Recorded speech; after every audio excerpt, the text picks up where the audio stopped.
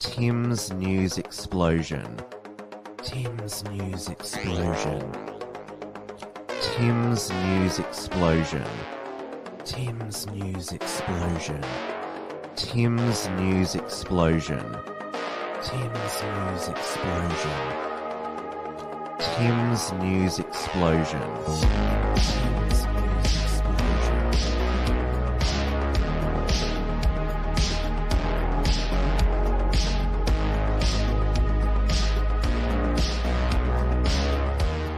Hello, everyone, and welcome to this week's Tim's News Explosion on this Monday, the 12th of June, 2023. We are live on the Wilmsfront YouTube channel, the Wilmsfront Odyssey channel, but again, I haven't been able to go live on the Wilmsfront Rumble channel. Went well the first time 2 weeks ago, but subsequently it just hasn't worked. But I am uploading the replays to Rumble, so you will still be able to watch the show here, which if you're watching on Rumble, then you are watching on Rumble. And of course, I'm always live on Entropy, which I put into the YouTube live chat. Hello to everyone there, Peak Aussie Men and Palo Conservative Australia. Good to see all the regulars here. It is 8:30 p.m. here in Melbourne, Victoria, on this King's Birthday public holiday, where the big freeze at the G is held before the annual King's Birthday AFL game between Melbourne and Collingwood. So celebrities go down the slide into the ice pool and raises money for motor neuron disease, which former Melbourne coach Neil Danaher is suffering from. He's lived a lot longer than what medical professionals predicted. So this is why, because of his crusade and both his him enduring the disease is why that this has become an annual event. So you'll probably notice around Melbourne the blue and white beanies. That's for the big freeze at the G. Now, Melbourne beat Collingwood in the end by 4 points. It was a thriller. So Collingwood are not invincible. It's their second game that they've lost for the year, but they're still top of the table.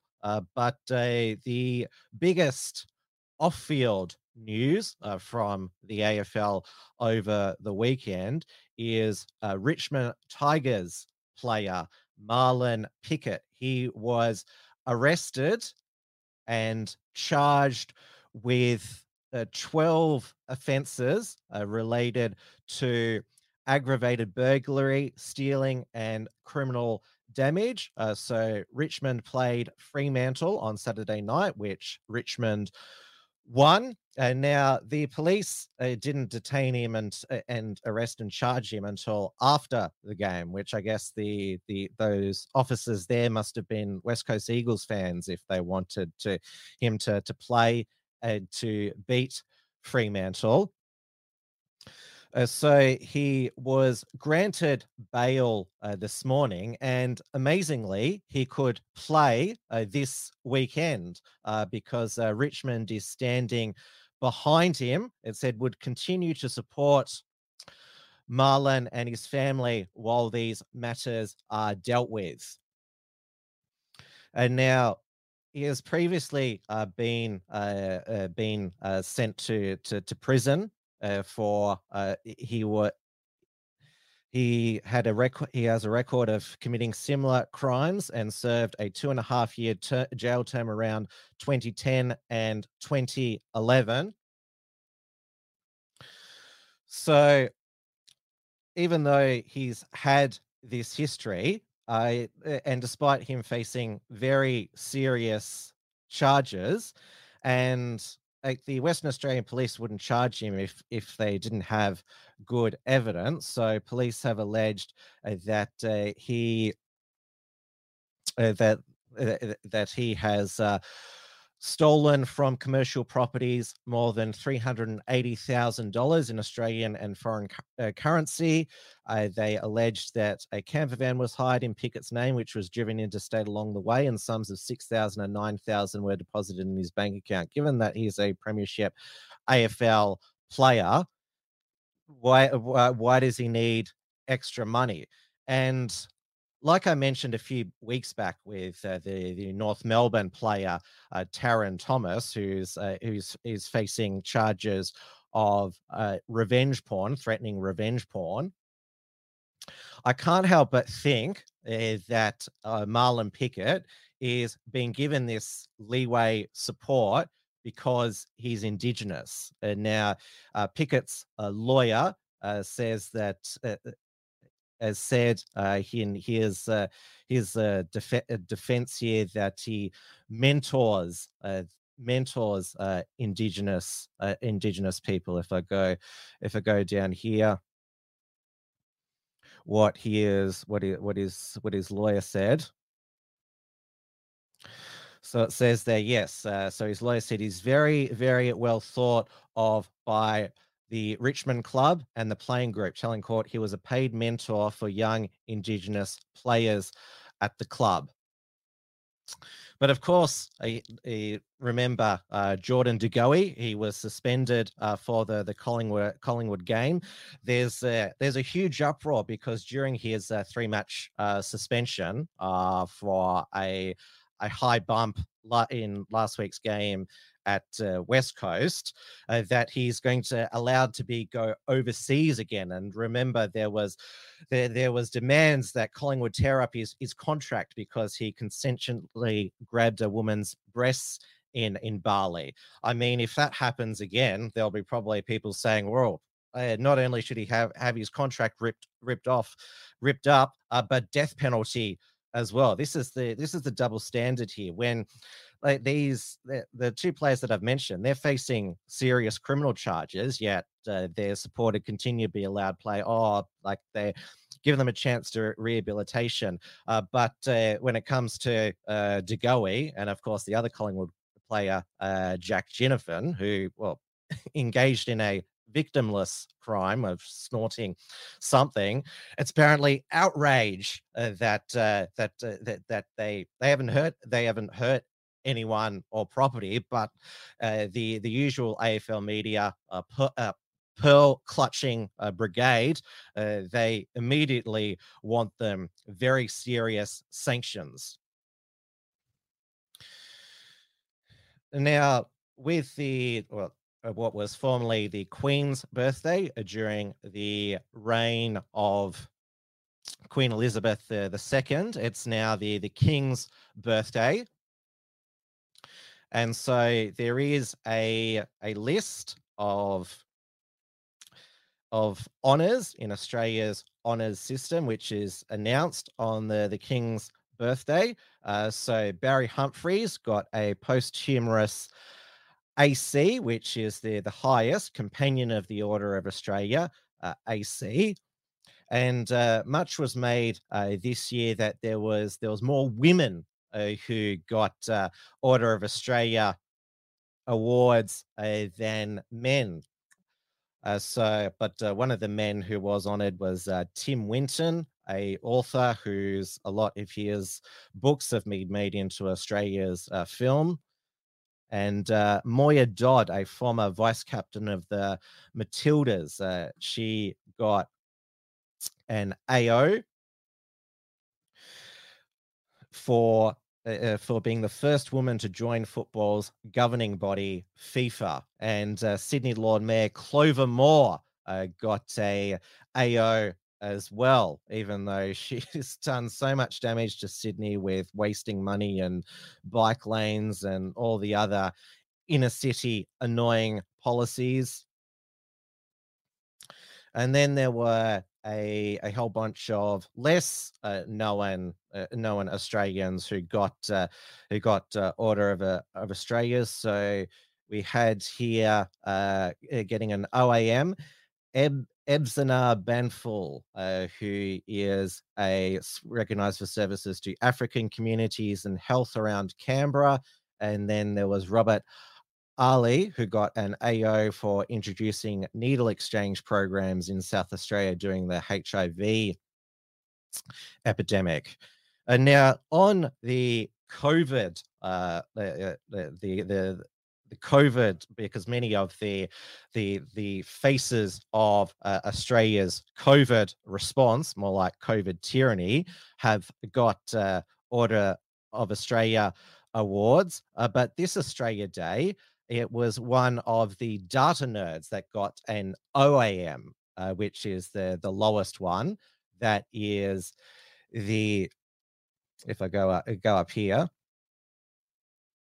So an OAM is Medal of the Order of Australia. So Anthony Macali, Migger, who runs the COVID Live website, which puts together,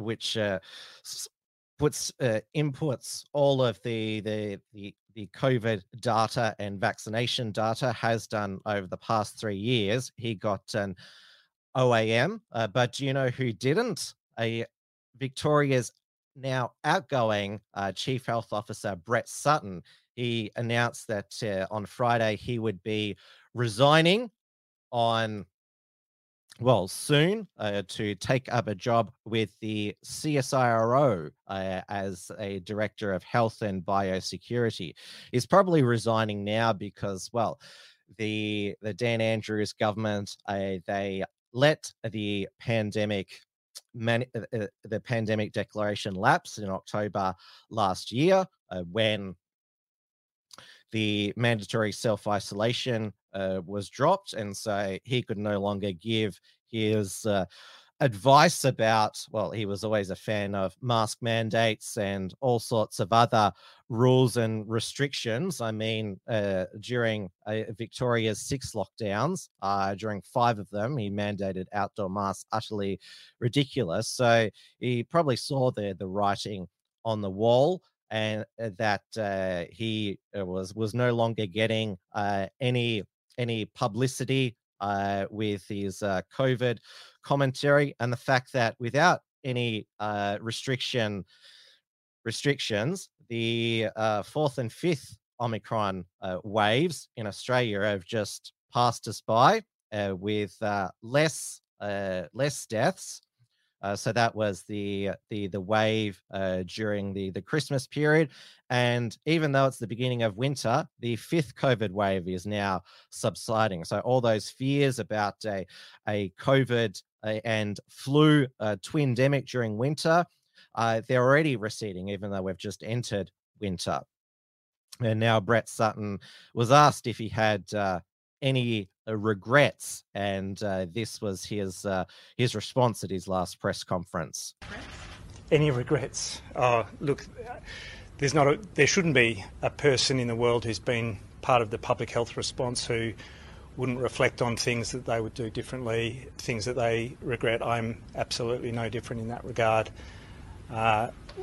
We acted with the understanding and information that we had at the time, with the best of intentions, and with an eternally focused eye on protecting the health and well-being of Victorians. That was absolutely my view. Would I do things differently with the knowledge that I have now, with the understanding we have about the virus, about it, everything to do with it? Absolutely, I would. But my intent was always to protect the health and well-being of Victorians. I mean, it was pretty obvious earlier on that it was almost impossible to catch the virus outdoors, yet Brett Sutton, he ordered people to be in their homes 22, 23 hours a day, and even closed playgrounds, which he now admits was a mistake. But he says, look, I had well intentions, even though we're still living with the aftermath of lockdown restrictions, livelihoods, businesses smashed, mental health, child development still suffering. But he's, like I said, he's realized that he can no longer promote alarm about COVID, and even Monique Ryan has given up with the mask. This was her amongst 80,000 fans at the Carlton Essendon game last night. Again, a maskless selfie at the footy. She said, "Hope springs eternal." Well, as a Carlton supporter, they lost by 34 points, so there's no hope for you as a Carlton supporter. Now, I'm going to be I've been alerted in the chat by Monica Schmidt, who must be watching from France, and I know that Monica has. Well, she's raised a few eyebrows on social media, claiming that in World War II, Australians fought the communists, which Australia was allied with the communists in World War II against the Nazis and communists. So I'll go over to Entropy. So Johnny, the UFO pilot, has sent through $7 and so said, "Greetings, Earthlings. I am John from outer space. I have come to dock men's penises and take back to my home planet for examination. I've captioned Morgan J. Penis, Jonas, but it looks like I'm too late. Aliens have clearly done that to him." Yes, one of the stereotypes around aliens is that they conduct anal probes, but according to Johnny, the UFO pilot, they're more interested in if this is a real UFO pilot, they're more interested in in a certain man's front part. Now, there is also another super chat from John Smith for $3. And he says, "Lauren Southern banged Blair Cottrell when she was married. She's a slut." Well, I have no knowledge of that. I can ask Blair for you if he has ever banged Lauren Southern. But yeah, that's news to me.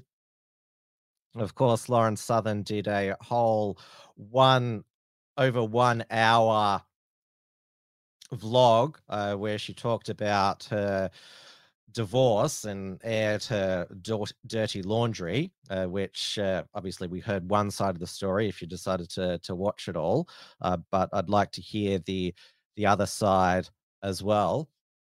Nobody but the COVID hypochondriacs even mention it's hardly mentioned in the community more.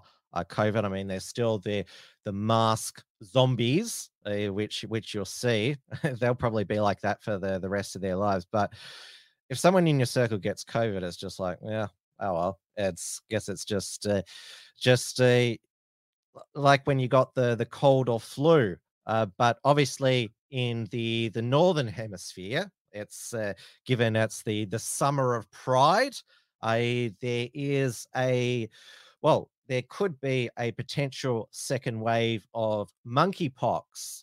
Now, it looks like that the monkeypox curve had been flattened because the Gynos Bavarian Nordic vaccine actually worked, or so we thought, because there was a cluster of Mpox cases now. That's the new name for it in the Chicago area, which there's actually a lot of degenerates and degenerate festivals that occur in Chicago. Now, we'll move on to what has become, the biggest scandal to engulf the Albanese government so far, and that is that there looks to be a smoking gun that the then Labor opposition had advanced knowledge of Brittany Higgins' rape accusation against Bruce Lehrman, and that they to weaponize against the Morrison government to paint them as out of touch with women, misogynistic, that not taking Me Too sexual assault seriously. you name it. Now, you'll remember that Linda Reynolds, who was the defense minister in 2019, where Bruce Lemon and Brittany Higgins entered the parliament late at night after a night drinking, and both of them were in Linda Reynolds' office for 40 minutes. Bruce Lemon told 7 News Spotlight last week that they didn't have sex. I believe that they did.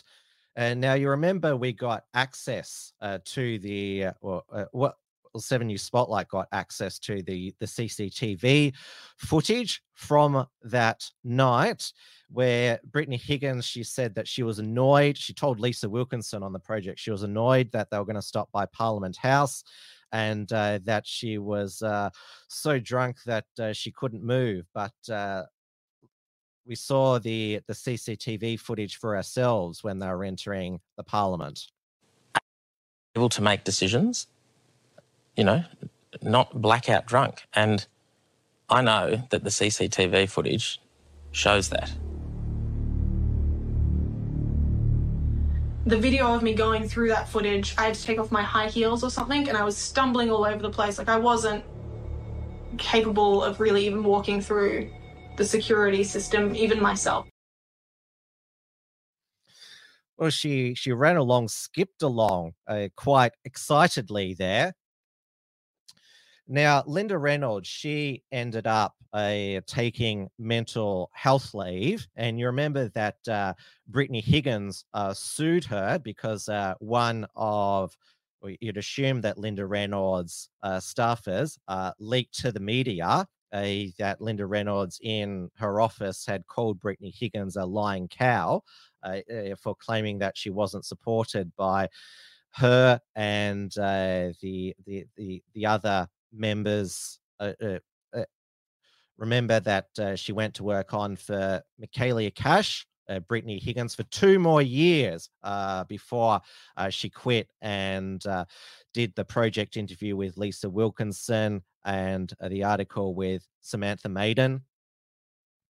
And so she, at the time, remember, she didn't want to go to the police. She didn't want it to get out, and she was supported by Linda Reynolds and Michaelia Cash, like saying, like, look, do you want us to have, do you want to go to the police? We'll support you. Like, I'm going back in time here. So Linda Reynolds, she ended up settling with Brittany Higgins because it was politically expedient rather than fight it at the time, because Scott Morrison was getting smashed by the media for not being empathetic, and because he also let the political weaponization. He got sucked into what the fact that David Sharaz, as we now know, had been backgrounding Labor friendly people in the Labor Party, particularly the then opposition finance spokeswoman, ACT Senator Katie Gallagher. And so Scott Morrison's office backgrounded against Brittany Higgins because they saw that David Sharaz, a former journalist, was trying to discredit them, but that backfired on the Morrison team. Obviously, they were in a really difficult political box at the moment to try and fight off this political hit job. And Linda Reynolds, when she was before Senate estimates in June 2001, she let it be known that she was aware of when certain people, politicians, became known of the allegation before it went into the public domain via Lisa Wilkinson and Samantha Maiden. And this is a video from Real Ruckshan. And he has been on fire. going back to his roots from 2020 when he did these cleverly edited videos here. So this is Real Rukshan's edit of the Senate exchange with the inserts of Brittany Higgins and David Sharaz's texts. I'm going to go now. I know where this started. I'm now going to go to Senator Sheldon and give him the call to return to his questioning. I beg your pardon? No, Order. No, Chair. She's just made an imputation on the Hansard. We'd like to understand what she's just said. You said I know where this started. I know where this started. What do you mean? Senator Wong, I really don't think we should be doing this here, but if you want me to do that. Yes. I was told by one of your senators 2 weeks before about what you were intending to do with the story in my office 2 weeks before. I had no knowledge of this. No one had any knowledge. Okay. I had no knowledge. How dare you? Order. Now we will It's all move. about We will protecting yourself. We may suspend if we. No one had any knowledge. Okay. I had no knowledge. How dare you? Order. Now we will It's all move. about We will protecting yourself. We may suspend if we. No one had any knowledge. Okay. I had no knowledge. How dare you? Order. Now we will It's all move. about We will protecting yourself. We may suspend if we. Now, when someone says so aggressively, how dare you, they're trying to shut down someone because they're onto them about something. And so they're overcompensating by taking offense. How dare you? I remember getting an email once from some hysterical woman saying, how fucking dare you? And remember, there's that Catherine Tate character, the man who denies that he's gay, and when he's accused of being gay, he says, how very dare you? Now I'm alerted that there's more super chats from Johnny the UFO pilot, and so for $3 US, so US dollars of course are worth more in Australian dollars at the current exchange rate, so I'll get more in Australian dollars. So thank you to all the super chatters. So Johnny says Lauren Southern was anally probed a few times while married, had nothing to do with the aliens though. Oh well, I don't know anything about that. I haven't heard that. And then there's another super chat from Johnny the UFO pilot for also $3 USD. What does Lauren Southern and Dia Beltran have in common? Both are annoying cunts who can't keep a man and play the victim. There was a lot of victimology in Lauren's 1 hour video, and it is sad to see supposed anti-feminists, when things don't go their way with men, then they play the woman card. I mean, we see that in politics as well. When Julie Bishop, she said she wasn't a feminist, but when she only got 9 votes to be prime minister, said that she reminisced about when I was the only woman around the cabinet table, and when there was more women who joined me when Malcolm Turnbull was prime minister, it was a very different atmosphere. Now, on that topic, bringing us back to the unraveling of Me Too 2.0, because obviously, post the 7 News spotlight, we saw those text messages between Brittany Higgins and her now fiance, David Sharaz, which for somebody who says they were raped and it's a very traumatic experience, it was a very coordinated war game by them to make sure that they wanted to inflict maximum damage on Scott Morrison. Now, Katie Gallagher, she went to ground for a number of days when it was clear from the text message that David Sharaz had given her the heads up that something was about to break, and she only claimed clean on Saturday. I was told by one of your senators 2 weeks before about what you were intending to do with the story in my office 2 weeks before. I had no knowledge of this. No one had any knowledge. Okay. I had no knowledge of this. How dare you? Order. Now we will It's all move. about we will protecting either, yourself. We may suspend if we're going. Did your colleague mislead Parliament? No, Well, from that vision, it shows that she clearly did. it did not. In terms of what I knew, I was aware of some allegations in the days leading up to the choice of Ms Brittany Higgins to make those allegations public. No one had any knowledge. Okay. I had no We will knowledge of this. How dare you? Order. Now we will It's all move. about we will protecting either, yourself. We may suspend if we're going. So you were corresponding with Mr. Sharaz? Mr Sharaz provided me with information. I think we've seen that in the paper in the last couple of days. I did nothing with that information. No one had any knowledge. Okay. I had no We knowledge will of this. How dare you? Order. Now we will It's move. all about we will protecting either, yourself. We may suspend if we're going. Well, from that vision, it shows that she clearly did. It did not. Exactly what allegations were you made aware of? Look, that there was going to be some public reporting that a young woman making serious allegations about events that had occurred in a minister's office were going to become public. I was given some information. I did nothing with that information. I've been clear, I've been honest.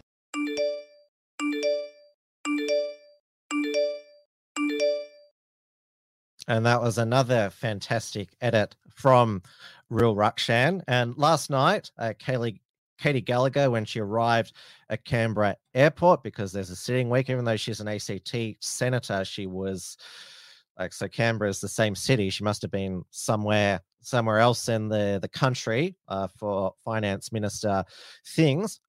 She was greeted at the airport by an Australian newspaper reporter and pressed further about because she's denied misleading Parliament. On Saturday morning, you said you were aware of some details of Brittany Higgins' rape allegations. No, but this is different. Before, but you said you were aware of Brittany Higgins' rape allegations before they were made public, but you still maintain you did not mislead the Senate, despite saying, quote, no one had. No, but you said no one had any knowledge.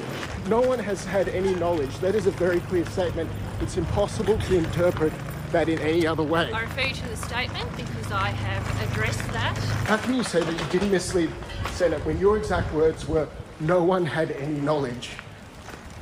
I've addressed this in the statement. You haven't addressed it, Senator. I have. No, you haven't. How? Well, let's stop and talk about it then. Why would I do that? Well, I don't understand how you can say that I don't understand you didn't why mislead you the Senate. Thanks. There was a statement But this Senator, morning. I don't understand how you can say that you didn't mislead the Senate when your exact words were no one had any knowledge. It's very, very clear.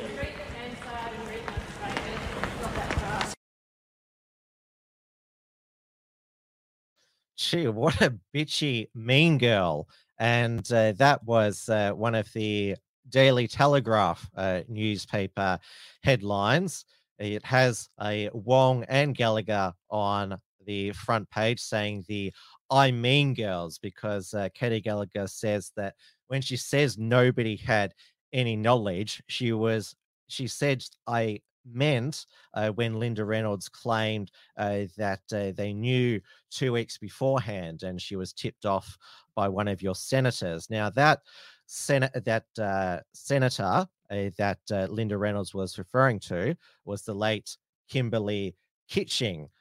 Now at the time, and this is by Samantha Maiden, who also broke the Brittany Higgins story, is that Kimberly Kitching, in a letter to colleagues dated June 21, 2021, she denied Senator Reynolds' claims that she said there was a political plot to embarrass her, because you will remember the reason why the late Kimberly Kitching, who died suddenly in March 2022 at the age of 52, the reason why she referred to Penny Wong, Christina Keneally, and Katie Gallagher as the mean girls is because, well, they didn't believe Kimberly Kitching at the time. Her denials that she had tipped off Linda Reynolds that something was coming. And so the three of them said, that's against the rules and you can't sit with us. And now, one of the mean girls, of course, is not in the Parliament. Christina Keneally lost her bid to go to the lower house, parachuted into. She wanted to be parachuted into the seat of Fowler. She said in an interview with the Australian recently that she has finished her political career, which we all breathe a sigh of relief. And now there's another super chat here from John Smith for $3 US, and these are super chats, so I have to read them out. And he says Lauren Southern is a dirty whore with a bashed box and no husband. There's certainly a lot of strong opinions about Lauren Southern's video. I noticed that the right-wing sisterhood all expressed sympathy with her, such as Candace Owens, Lauren Chen, and also philosopher Kat, and also the woman from the Blaze TV, Ali Beth Stuckley. And also Evelyn Ray of Cauldron Pool got a shout out from Lauren Southern, and so did Jordan Peterson as well. And now the other big story from last week, which of course is the Ben Robert Smith defamation verdict in the federal court. Now, you will recall The Age and other 9 media, such as 60 Minutes, went on a victory lap and published story after story, further assassinating Ben Robert Smith's character and reputation, because, hey, what they reported was the judge ruled wasn't defamation, so why not just keep kicking him? Is Nick McKenzie is 9 and Nick McKenzie's logic. And now you remember the Brereton report. Now, did you know that the Brereton report, which so the Brereton report was triggered by a sociologist, believe it or not, Samantha Crompvoets, so an expert on organizational culture. So it was commissioned by the Department of Defense in 2015 to produce a report that led to military personnel disclosing claims of unlawful behavior alleging war crimes. So she's been profiled in The Age newspaper. So Crompvoets said Australians should be prepared to hear confronting allegations at possible future criminal trials flying from the Brereton inquiry. And so she's claimed Ben Robert Smith is not necessarily the worst offender, she said, based on hundreds of hours of interviewing Afghan war veterans, including special operations commanders. We've not seen the worst of it, is what I'd say. And so Crompvoets has said, if medals are removed, it sends the message that leaders are accountable and responsible for what happens, and there is no honor being associated with alleged war crimes. So there you go. Apparently, sociologists they have been one of them has been one of the driving forces behind the creation of the Brereton report there. And the ABC last week also reported that Ben Robert Smith, he is alleged to have killed an imam in Afghanistan as well, because they thought, well, it's been found not defamatory to accuse him of war crimes, so I guess we can accuse him of another one there. But it's clear that the readership and readership, given that, well, they have finally stopped their endless articles, The Age, 9, and the ABC, that they're probably quite disappointed that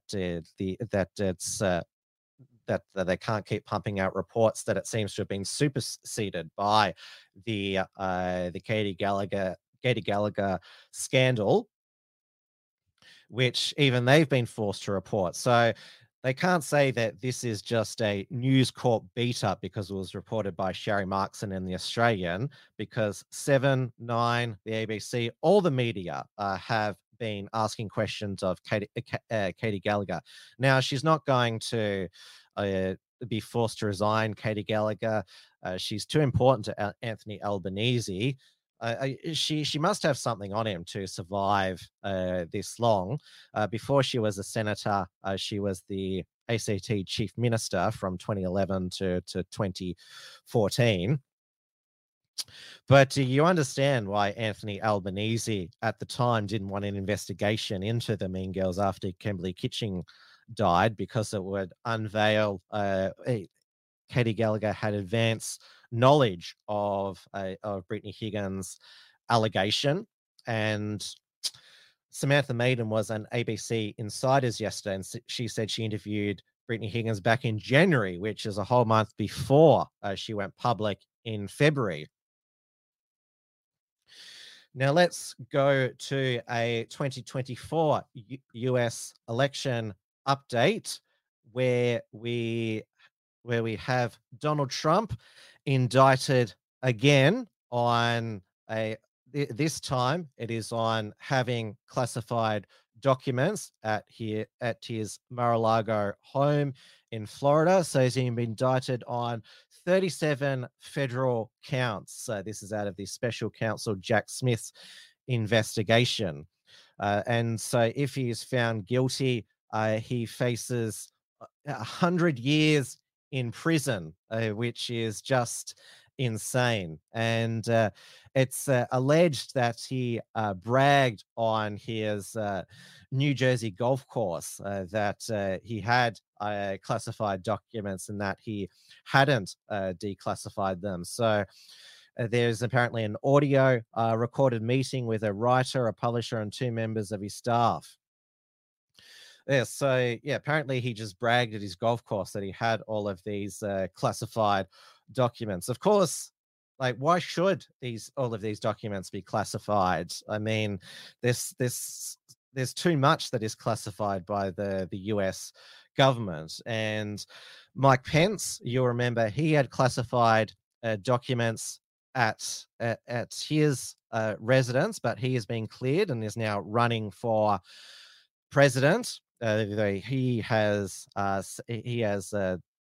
defended Trump, saying, like, look, none of us should really have these classified documents, but to single out Trump, that is, it's obvious signs of a political interference. And Ron DeSantis, he has also hit out at the Department of Justice for singling out Trump. Now, there is still a special counsel investigation ongoing to Joe Biden's mishandling of classified documents. Remember, there was some at the University of Pennsylvania Biden Center. Remember, he was only vice president like Pence was when he had classified documents. And remember, also in his garage next to his Corvette. But remember, Joe Biden said there was nothing to worry about that he had classified documents in his garage. Mr. President, okay. Classified material next to your Corvette. What were you thinking? Let me, I'm going to get a chance to speak on all this, God willing, soon. But as I said earlier this week, people, and by the way, my Corvette's in a locked garage. Okay, so it's not like you're sitting out in the street.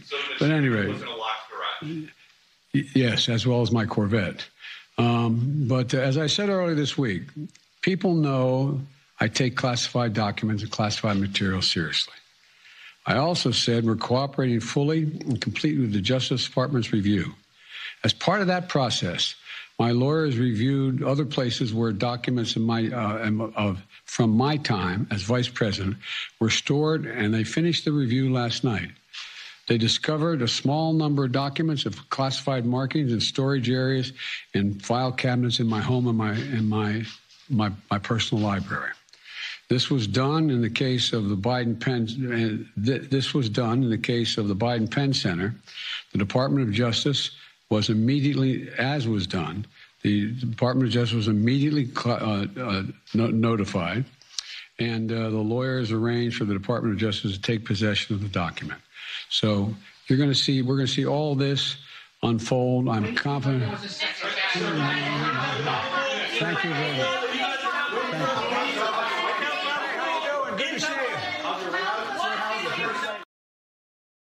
Now, I think Biden walked out the right door after that press conference there, because that's one of his biggest issues when finishing a press conference, whether he's exiting the right place. He didn't have any handler there to point him to the right direction out. But he said, like, look, it's in a locked garage. It's not like they're out on the street. Well, thank heavens for that. But Mar-a-Lago is pretty secure as well. I mean, the residents of the former president, and obviously would be extremely secure with private security because of who Trump is as well. Now, Donald Trump, he hit out at Joe Biden, his Justice Department attempt to jail a political opponent at a rally in Georgia. Biden is trying to jail his leading political opponent, an opponent that's beating him by a lot in the polls, just like they do in Stalinist Russia or communist China, no different. And of course, Trump has got a huge bounce in the polls as a result of this indictment. And he could still be indicted over the phone call he had in late 2020 with a Republican Georgian Governor Brian Kemp saying, you know, I need to find these extra votes. And of course, still indicted over the events of January 6th. And remember, he's already been indicted by Fat Alvin Bragg, the district attorney in Manhattan, over the alleged hush money paid to Stormy Daniels in 2016. It's the same felony charge, I think, 34 times not keeping proper business records, falsifying business records. Now, while we're on the topic of presidential elections, there was the death this week of 1988 Republican presidential candidate, T-evangelical Pat Robinson, a co-host of the 700 Club, died at the age of 93, and he became quite senile in his old age, but yet still did the 700 Club. And there used to get viewer mail, so Christians writing into him, asking him for advice. And in his old age, he was pretty blunt with some of the things he said. This was a Christian man who was writing in about he was being mistreated by his wife. This first one comes from Michael, who says, my wife has become a real problem. She has no respect for me as the head of the house. She insults me. She even went as far as stretching her hand to beat me. I've lost my self-confidence. Her words hurt so much, and she refuses to talk through our problems. Please tell me what I can do. Well, you could become a Muslim, then you could beat her. But in lieu of that. You don't want to go to Saudi Arabia? No. You know, I think this man's got to stand up to her, and he can't let her get away with this stuff. And, you know, I don't know. I don't think we condone wife beating these days, but something's got to be done to make her... physically, but I mean, why would she not want to talk through their problems? That's so unlike... She is just totally... Well, she's rebellious. The chances are she was rebellious with her father and mother. She's a rebellious child, and she doesn't want to submit to any authority. And she probably had temper tantrums when she was a kid. And, you know, the little girl, I hate you, and she wants to slap her father. Well, that's the same kind of thing. She's transferred the father. Now, she might... I hate to say everything's got to be some psychological counseling, but... You know, well, no, but I think you need a third party here. Yeah, definitely. But that's the problem. She does not understand authority. When she was growing up, nobody made her behave. And now you've got a 13-year-old in a 30-year-old woman's body, and she is acting like a child. Yeah. Now, what do you do with that? You can't divorce her, according to the scripture. And so I say, move to Saudi Arabia.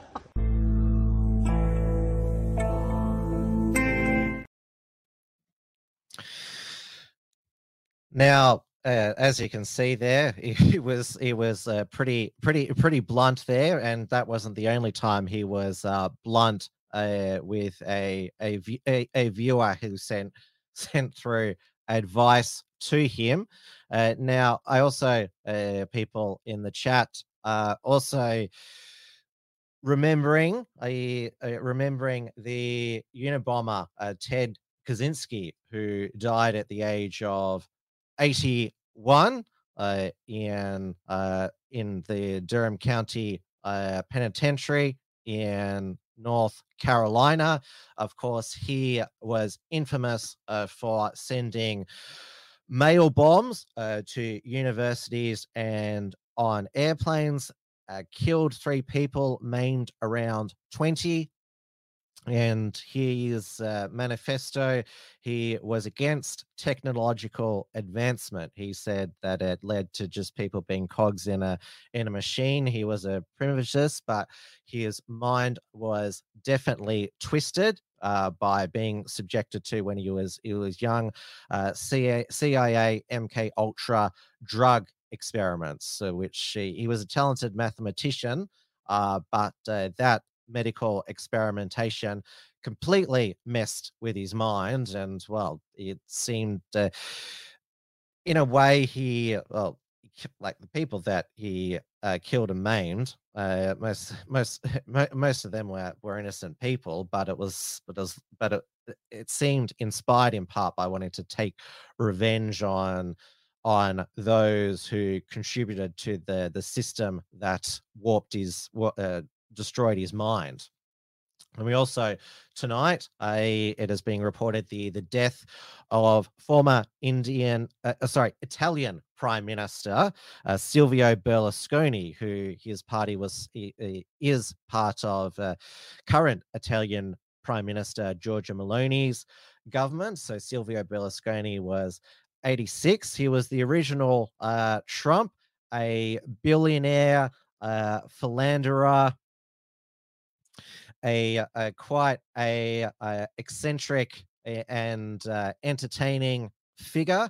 I mean, he was the longest serving Italian post-war prime minister. Of course, he was famous for his bunga bunga parties, and even when he was meeting female world leaders, he checked them out.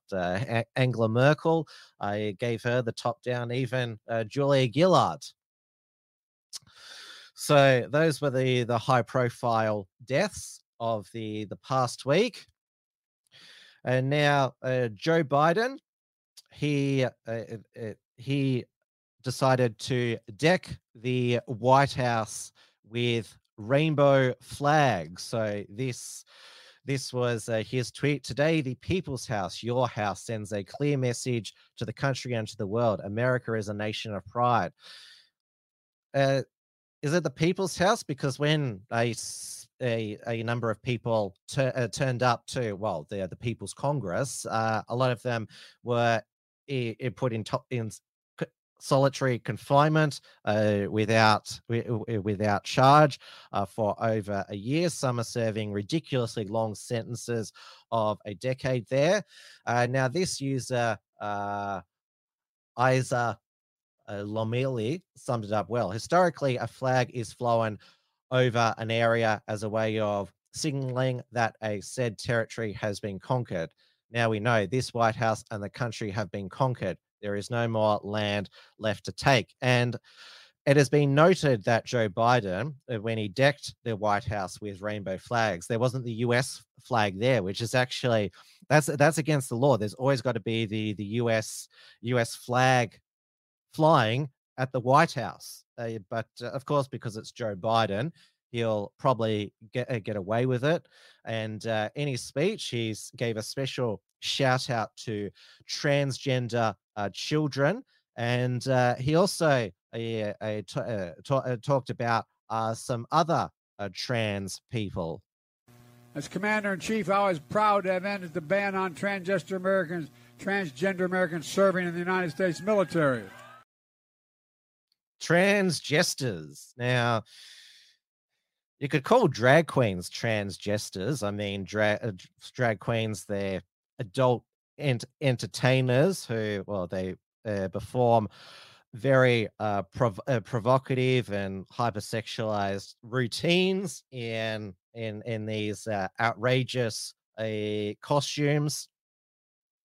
And there is one group of drag queens who the Sisters of Perpetual Indulgence, who, as the name suggests, is designed to mock Christianity, in particular Catholic sisters. So they were invited by the Los Angeles Dodgers baseball team to their Pride Night. Now, there was backlash. They were uninvited, and then there was backlash to that. So they were invited. And a Democrat Congressman, Scott Wiener, you might remember him, he lowered the penalty for underage sodomy in California, honored one of the Sisters of Perpetual Indulgence at the California State Capitol in Sacramento.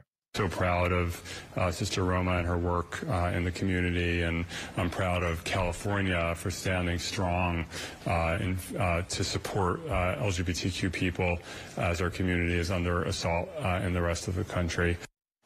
Sister Roma went on to say it's an incredible honor to have been nominated. She says being recognized not only means a lot to her, but the LGBTQ community at large. Now, there is a bill before the Californian, I'm not sure if it's called, it's called the State Assembly. So it's called AP 957. So it has passed the California State Assembly and has undergone amendments in the state Senate, and that bill would charge parents who don't affirm transgenderism with child abuse. Now, we basically have this law in Victoria, where parents can be charged if they don't affirm their child's gender. They can be deemed to be practicing conversion therapy under the Andrews government's conversion therapy ban. And so, well, like what happens with a lot of Victorian first laws, it's now spread to the biggest and most populous state, I should say, in the USA. And now also during the week in California, because there is pushback against all of the crime, degeneracy that is now pervading both San Francisco, Los Angeles, California at large. Antifa decided that they would come and intimidate and attack some Armenian American parents who turned out to a Glendale School Board meeting because they don't want their children to be taught about gay sex. They chanted, "Leave our kids alone," and they weren't a pushover for Antifa. It reminded me of when the community action for rainbow rights in Sydney, they fucked around and found out by protesting outside the Belfield Church in Sydney and got greeted by 500 Maronite Christian Catholic men who chanted, "Leave our kids alone." With this chant, "Leave our kids alone," it's clearly what that means is that, look, you can do what you want in private, but leave our kids alone. They're not chanting "death to the faggots." That's not what they're chanting. Yet, apparently, it's considered homophobic if you don't want children to be subjected to graphic gay sex education.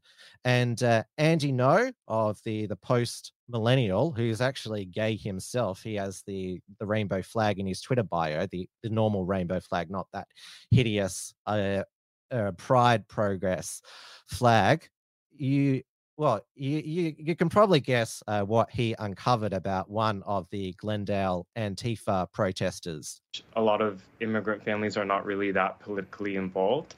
But when it comes to things that they view as a red line, I think family and children is that issue for them.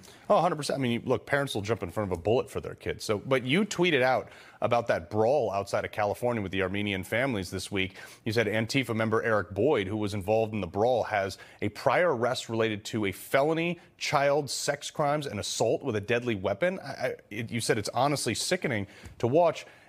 These people, are they being, choreographed and bussed into these things to incite these things? Because it appears like the parents were there to peacefully protest, make their voices heard, and these other agitators, let's say, like the guy you tweeted about, were there in riot gear.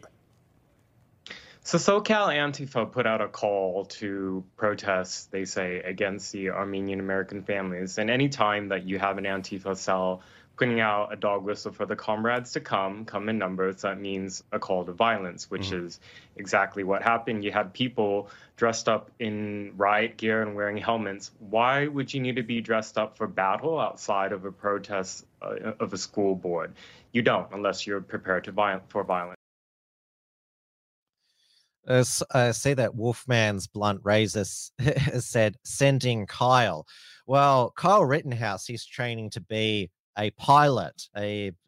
So next up, maybe he'll be dropping a bomb on Antifa HQ, obviously directed to lawfully by a proper US government, but it certainly wouldn't be a Lockheed Martin missile, since they are marching in a pride parade. Lockheed Martin are the weapons manufacturer, and the meme comes through that the US now bombs foreign countries with rainbow-colored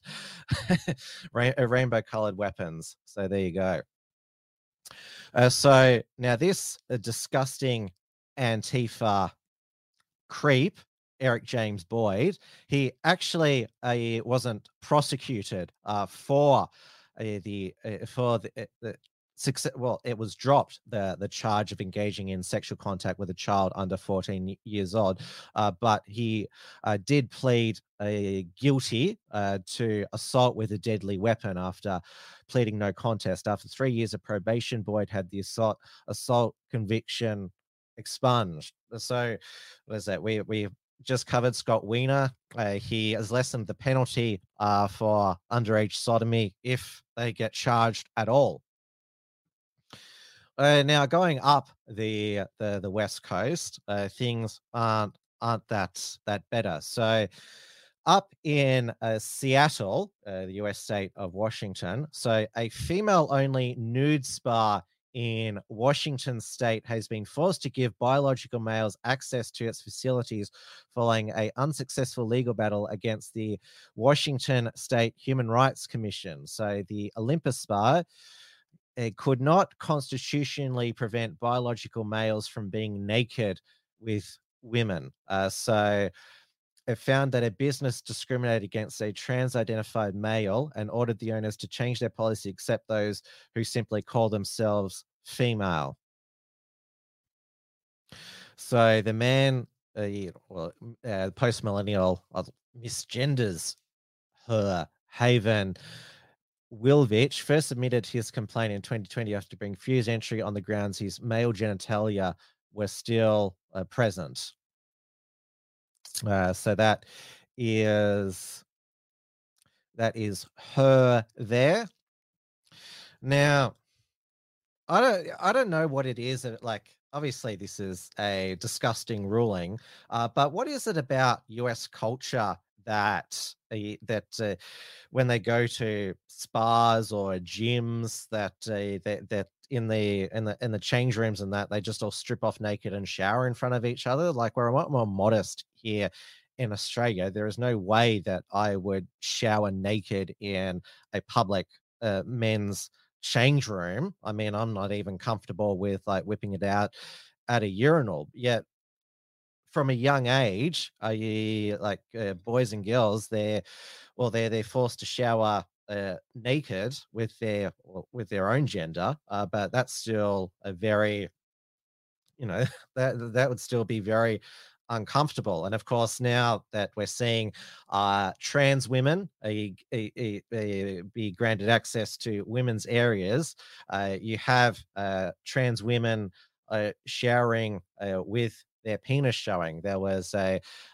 trans woman in Ohio who got off an indecent exposure charge, showering at a YMCA naked because the judge ruled that she was too fat for her penis to be visible. Now, all of this news is something for the aliens to to examine while they're here, because they apparently were walking this earth. There was a UFO that landed in Las Vegas and was spotted by an Hispanic family. Aliens were spotted walking in their backyard, and they reported it to 911. This is a local Las Vegas news affiliate, with their report, and they also include the police body cam of the suspected UFO crashing or landing. It's almost midnight on May 1st when a Las Vegas Metro Police officer's body cam catches this, something flashing low in the sky. 911 emergency. Minutes later, there's like an 8-foot person beside it, and another one's inside, and it has big eyes and looking at us, and it's still there. Someone calls 911 reporting 2 large figures in their backyard. No, I'm so nervous right now. The 8 News Now investigators obtaining another officer's video as he's sent to the Northwest Valley home. I have butterflies, bro. Everyone saw a shooting star, then these people say there's aliens in their backyard. By now, it's more than an hour after that bright light. Officers meeting up with the caller and his family. What'd you see? It was like a big creature. A big creature? Yeah, like around 10 feet tall. I'm not going to BS you guys. One of my partners said they saw something fall out of the sky too, so that's why I'm kind of curious. Did you see anything land in your backyard, or? They see like a big, that's what they say. They see like a big something with light. What I saw right now, I do believe in it. Police walk into the backyard to investigate, but Metro blacked out that part of the video because it's considered private property. What's clear, they're taking this call seriously. Hey, this might sound like a really dumb question, but did you guys see anything fall out of the sky? Asking others what they saw. I would normally discount it as nothing. However, seeing as one of my partners said they saw it too, only reason I'm actually investigating it further. That investigation turning up no concrete answers as of Wednesday. Whatever or whoever fell into that yard, long gone within minutes. Oh, hey. If those 9-foot beings come back, don't call us, all right? Deal with it yourself. I ain't dealing with that. So yeah, this is quite weird, Brian was saying as we're watching this story. Now, we've been in contact with the family in that video, and as you heard in that 911 call, they seem very reasonable and honestly quite scared as you heard them in the call. No, they don't seem impaired in any way. And whatever crashed by the time that police got there was gone, but sources say that there's really no dispute. Something was in their yard. Exactly what? We do not know. Now, one of the members of that Hispanic family it looks about 18, 19. He's done a vlog on YouTube discussing what he saw. Now, Michael Knowles over at the Daily Wire, he said, "Did you guys hear about the 10-foot tall aliens that some guys who apparently don't own cell phones definitely saw in their backyard?" And now, in response, one of the US biggest UFO believers, fellow Daily Wire host Matt Walsh, replied, "Sorry if they wanted to just experience the moment without taking a bunch of pictures for Twitter likes. We constantly complain that people are on their phones too much and taking too many selfies, and then one guy decides not to use his phone when 10-foot aliens land in his backyard, and suddenly it's, hey, why didn't he take a picture?" ridiculous. Now, if your home is being invaded by aliens, like some people, they're not going to think, oh, I should go and film this. So it's like you might be just in too much shock, too much fear. Matt Walsh did a 15-minute segment on UFOs. He also did a segment on Apple's nerd goggles. Even though Matt Walsh, he gets his reach through technology, he still believes we spend too much time on our phones, and that Apple's nerd goggles are ridiculous. They're going to be over 5,000 Australian dollars. Matt Walsh's 15-minute UFO segment was based on that Ross Coulthart, an Australian journalist who's done at least two UFO special investigations for 7 News Spotlight.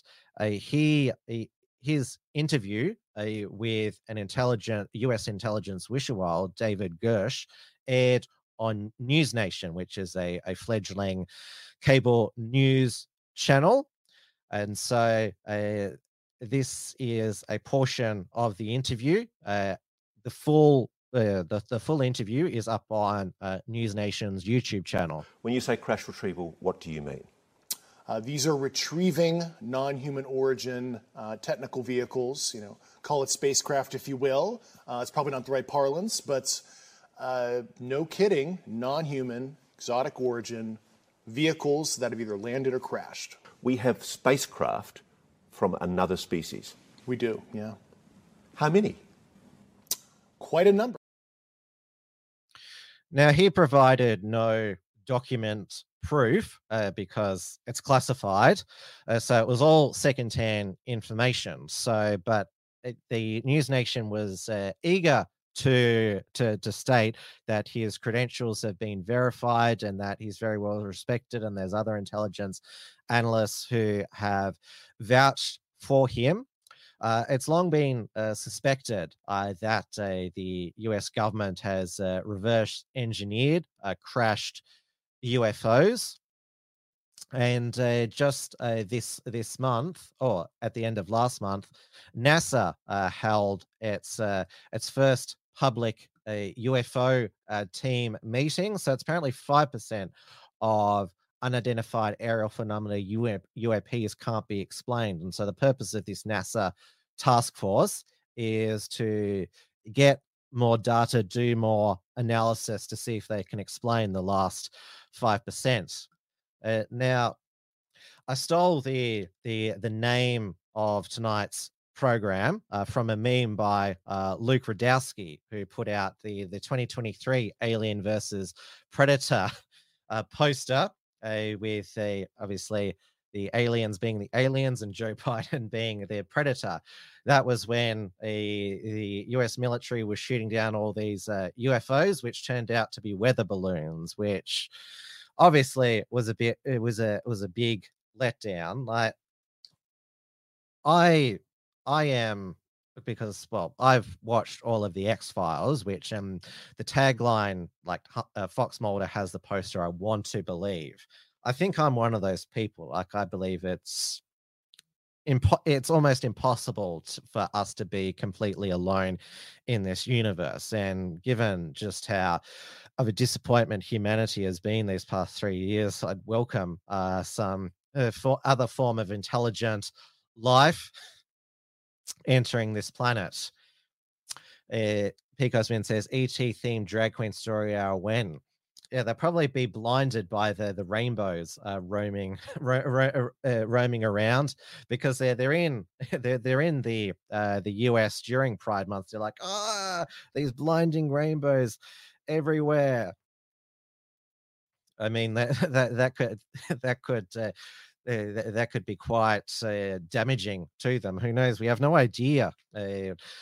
And Matt Walsh, he could find out that an alien race maybe has 76 genders. I mean, but obviously when it comes to well, not just humanity, but animals on this planet as well, there's only 2 genders.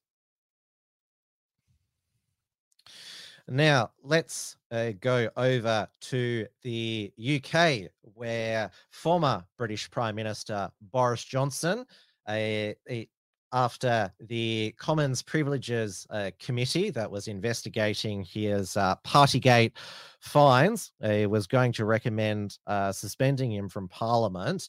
He decided, look, I've had enough of this witch hunt. I'm out of here. Screw you. So he is now resigning from the House of Commons with immediate effect, which will trigger a by-election in his London constituency of Uxbridge and South Ruislip. And also going with him, Nadine Dorries, a former Culture Secretary. Her constituency is Mid-Bedfordshire, and Nigel Adams, another Boris loyalist from Selby and Ainsley. So they have resigned, it seems in part because their peerages have been revoked, peerages to the House of Lords in the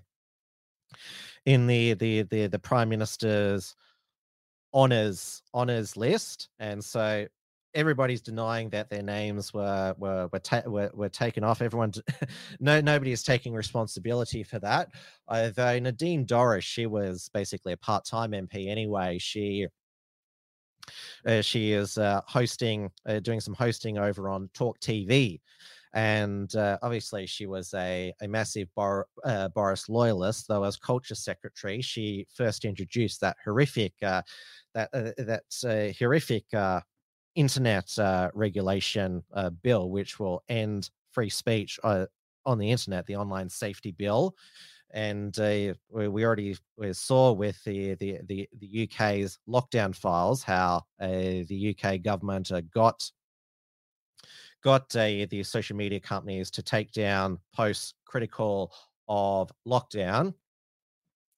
Now, of course, Boris Johnson, he admit there were many disappointments from him as Prime Minister, most notably going along with the COVID narrative for 2 years, even though personally he didn't seem to believe it since he was partying, and so he didn't really fear the virus as much as he and Chris Whitty were telling people to be afraid.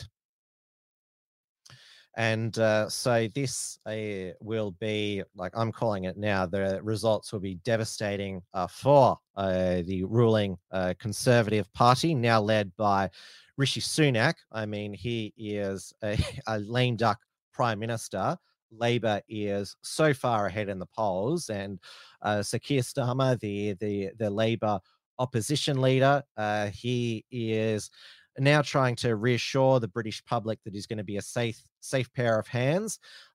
He's now promoting Blairism, saying that he'll have Blairism on steroids if Labor wins the next election, which is basically he's wanting to bury Corbynistan socialism for good, that we're going to go with Tony Blair's third way social democracy, that we're not going to bring back a socialist nation. I mean, Sir Keir Starmer is certainly an improvement on Jeremy Corbyn. I mean, he presents well. He, like, obviously, he's not going to be good for Britain, but he's been good at saying, look, I'm going to end this Conservative shit show after 14 years because the general election's next year, and the adults are going to be back in charge, and we're going to have a stable government, sort of the Albanese approach. Like, remember, Albanese said he would govern like Bob Hawke. Instead, he's more drinking like Bob Hawke. And also, in the last 24 hours, former Scottish First Minister Nicola Sturgeon was arrested and then released without charge. She was questioned over the missing £670,000 that have gone missing from the Scottish independence referendum fundraising, which seemed to, allegedly have been siphoned off to the Scottish National Party. Nicola Sturgeon's husband, Peter Murrell, was the Scottish National Party CEO. So this is why Nicola Sturgeon quit, because she knew, and definitely the police, like they wouldn't, they would not arrest, detain, question a former First Minister of one of the devolved governments unless they had sufficient grounds there. I mean, it's good to see. Actually, in the UK, their misappropriation of funds is actually being properly investigated. I mean, we could have, we'd like some of that here in Victoria, and I'm sure that a lot of Americans would like that when it comes to the Biden family and their dealings with Ukraine and the Chinese as well. Now, moving on to the ITV This Morning Phillip Schofield scandal. Now, obviously, Phillip Schofield, I updated you last week. He claims that he's the victim and that he never groomed the young runner, and that he feels suicidal, and it's just something that happened. And I think that I can come back to TV as he's having a rehabilitation. He's a longtime co-host. Remember, they were good friends until they fell out. Holly Willoughby, she returned to This Morning, and her opening statement was an absolute masterclass at pretending to be a empathetic, caring person, relatable to the audience. I mean, she probably deserves an award for this. Right, deep breath. Firstly, are you okay? I hope so. It feels very strange indeed sitting here without Phil. And I imagine that you might have been feeling a lot like I have. Shaken, troubled, let down, worried for the well-being of people on all sides of what's been going on, and full of questions. You, me, and all of us at This Morning gave our love and support to someone who was not telling the truth, who acted in a way that they themselves felt that they had to resign from ITV and step down from a career that they loved. That is a lot to process. And it's equally hard to see the toll that it's taken on their own mental health. I think what unites us all now is a desire to heal for the health and well-being of everyone. I hope that as we start this new chapter and get back to a place of warmth and magic that this show holds for all of us, we can find strength in each other.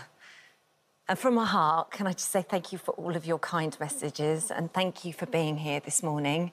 Myself, Josie, Dermot, Alison, Craig, and every single person that works on this show will continue to work hard every single day to bring you the show that we love. So on that note, Josie... Come here, you. Bring it in. Bring it in. Thank you. Right. Thank you. I need a Josie cuddle. Oh. Thank you. Thank you, thank you. Yeah. All we can do now is be the family that we are. Exactly, you know? Exactly. I mean, see how well this was scripted and how well she delivered it. Like, and obviously, including the audience saying we're all one big family. Like, obviously, she's probably never met hardly any of the audience. And now, Katie Hopkins, she decided to recreate a Holly Willoughby's a monologue. She comes up with all of these brilliant nicknames for politicians and celebrities about, well, what Holly Willoughby's statement was really communicating.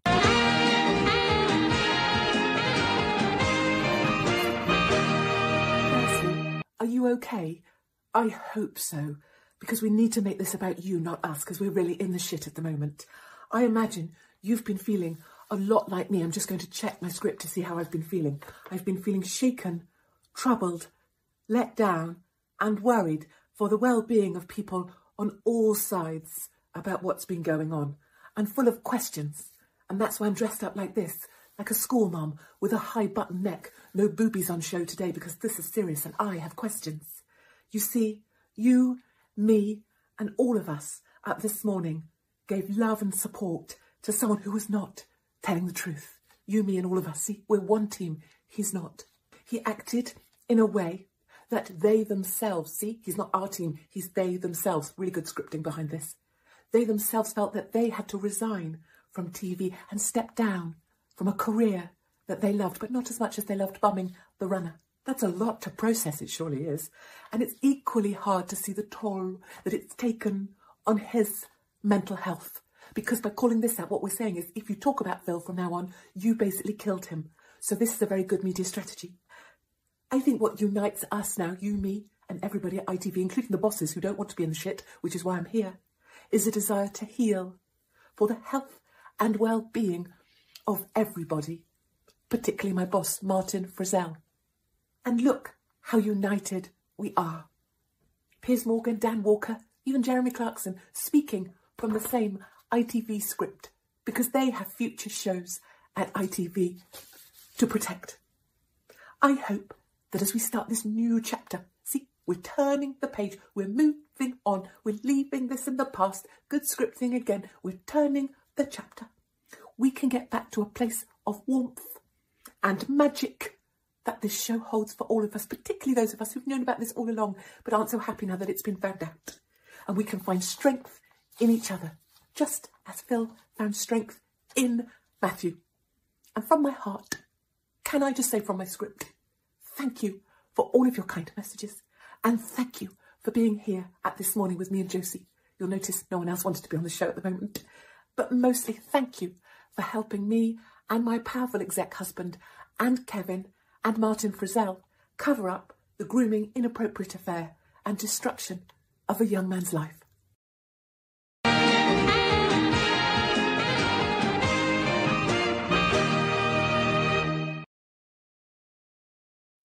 As Bayeki said, this guy came out as gay and left his wife and was applauded, I remember. Well, it was a cover because he didn't want his grooming to come out. So he decided to come out after 30 years of marriage, that's this struggle that he'd had with his sexuality. And, well, it was lauded as an achievement for Phil Schofield because, like I said, covering up for something, he tried the Kevin Spacey defense. Or deflection. I now choose to live as a gay man. And Katie Hopkins, as you know, I interviewed her on my Wilmsfront program in 2020. She is an absolute nice, down-to-earth woman in real life as well. I mean, obviously she has the reputation as the biggest bitch in Britain, but she was so lovely interviewing. It's one of the highlights of my time at the Unshackled, and as you can see, she is utterly hilarious. And Katie Hopkins, she also has done another video recently because it's that time of year again. June is the beginning of the British summer, and oh my God, it gets warm. And so the UK Health Security Agency, along with the Met Office, has issued code ambers for certain areas of Britain, and code yellows as well. So the yellow alerts issued were escalated to amber because it got over 30 degrees. And so the yellow amber alerts for, I think, if it gets in the high 20s, and a red alert is, of course, if it's a catastrophic, gets over to 40 degrees because oh my God, it's obviously a global warming, planet frying if it gets hot during summer like it did last year, and people don't know how to take care of themselves if it's really warm. You need to tell them to drink water, to find shades, and this is why the Labor Mayor of London, Sadiq Khan, he's saving the planet by expanding his ULEZ zone. So that is the ultra low emission zone to all of London, which if you have a car which doesn't meet certain EU emission standards, I mean, it's really simple to understand here. Sadiq Khan logic. So there are Range Rovers and Roadsters, which are ULEZ compliant, and then there's smaller cars such as the Citroen and Polo, which aren't compliant. And so if you live and work in London and you don't have a ULEZ compliant car, you'll be hit with a £12.50 daily charge. And you remember a previous Katie Hopkins video as well. She was disgusted at all of the vandalism that is happening to the ULEZ zone cameras. Now, Sadiq Khan, during his consultation for the when expanding the ULEZ zone, outer London businesses 80% opposed, outer London employees 80% opposed, visitors to London 75% opposed, black cab drivers 90% opposed. But hey, we're gonna do it anyway because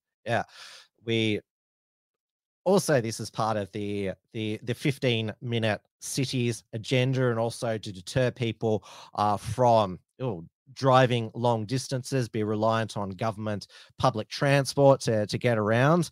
I mean, imagine if they tried to do this in Melbourne. Well, the public transport system was ground to a halt this King's long weekend because Stan Andrews is tearing up Glen Huntly Station to remove the level crossing, and also closing the one of the Western Rail corridor because of his Westgate Tunnel. You certainly couldn't get away with something like this in Australia, but it's apparently it is. You can get away with it in the UK. Sadiq Khan faces re-election in 2024. We shall see how popular his ULEZ, and this is something that the Rishi Sunak government and Boris Johnson before him, they've done nothing to veto the London ULEZ zone. I mean, they're more than happy to veto Nicola Sturgeon's gender ID, but we can't touch the ULEZ zone. And Rishi Sunak, he is still housing migrants coming across the English Channel, but they're not happy that they're having to share rooms, and so a local migrant hotel caved into migrant demands that apparently was unsafe to a room policy. And apparently having migrants stay in barracks, that's apparently inhumane as well. So Rishi Sunak is not stopping the boats. And also the continuation of the suppression of free speech in the UK continues under his reign, even though he tries to say, well, stunning and brave things like women don't have penises. Caroline Farrow on Twitter, she got what is called a stalking. The Surrey police are seeking a stalking protection order against her, placing extreme limitations on her freedom, citing repeated misgendering. So she was visited by police in October last year. And so she had her digital devices seized, including her husband's work devices and a tablet her autistic son used during homeschooling. She has launched a civil case against the police. So the stalking protection order requires Ms. Farrow to report to her offending manager should she change her address, acquire any new electronic devices, or a new SIM card. I mean, that's just insane. Even though she's like this, like we've heard about the intervention order that Kirley Smith has got in Australia, but that's still like Kirley Smith is still able to post online. She's just not allowed to talk about the person who's taken out the intervention order on her. Dawn Brown has said, ULEZ, why did they have to use the U? Ultra low emission zone. Yeah, why not just call it low emission zone? Because that be les. Now, another place where there is a lack of free speech, and there were lots of speech police arrests during the COVID pandemic, was Germany. And well, when you have a government which is suppressing its citizens, it's not surprising, and particularly that, Germany under Angela Merkel, she invited all of these illegal migrants into Germany.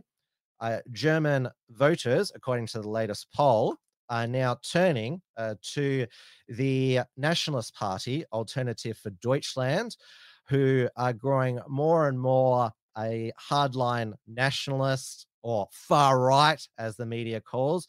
They are at 20% in the latest poll nationally.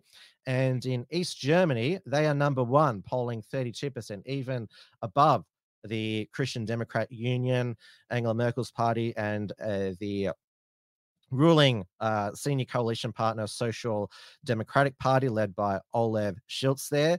So the AfD is promising to, make Germany great again. And Germany doesn't have a federal election due until 2025, but certainly there is pushback against how the Germans have been oppressed for so many years.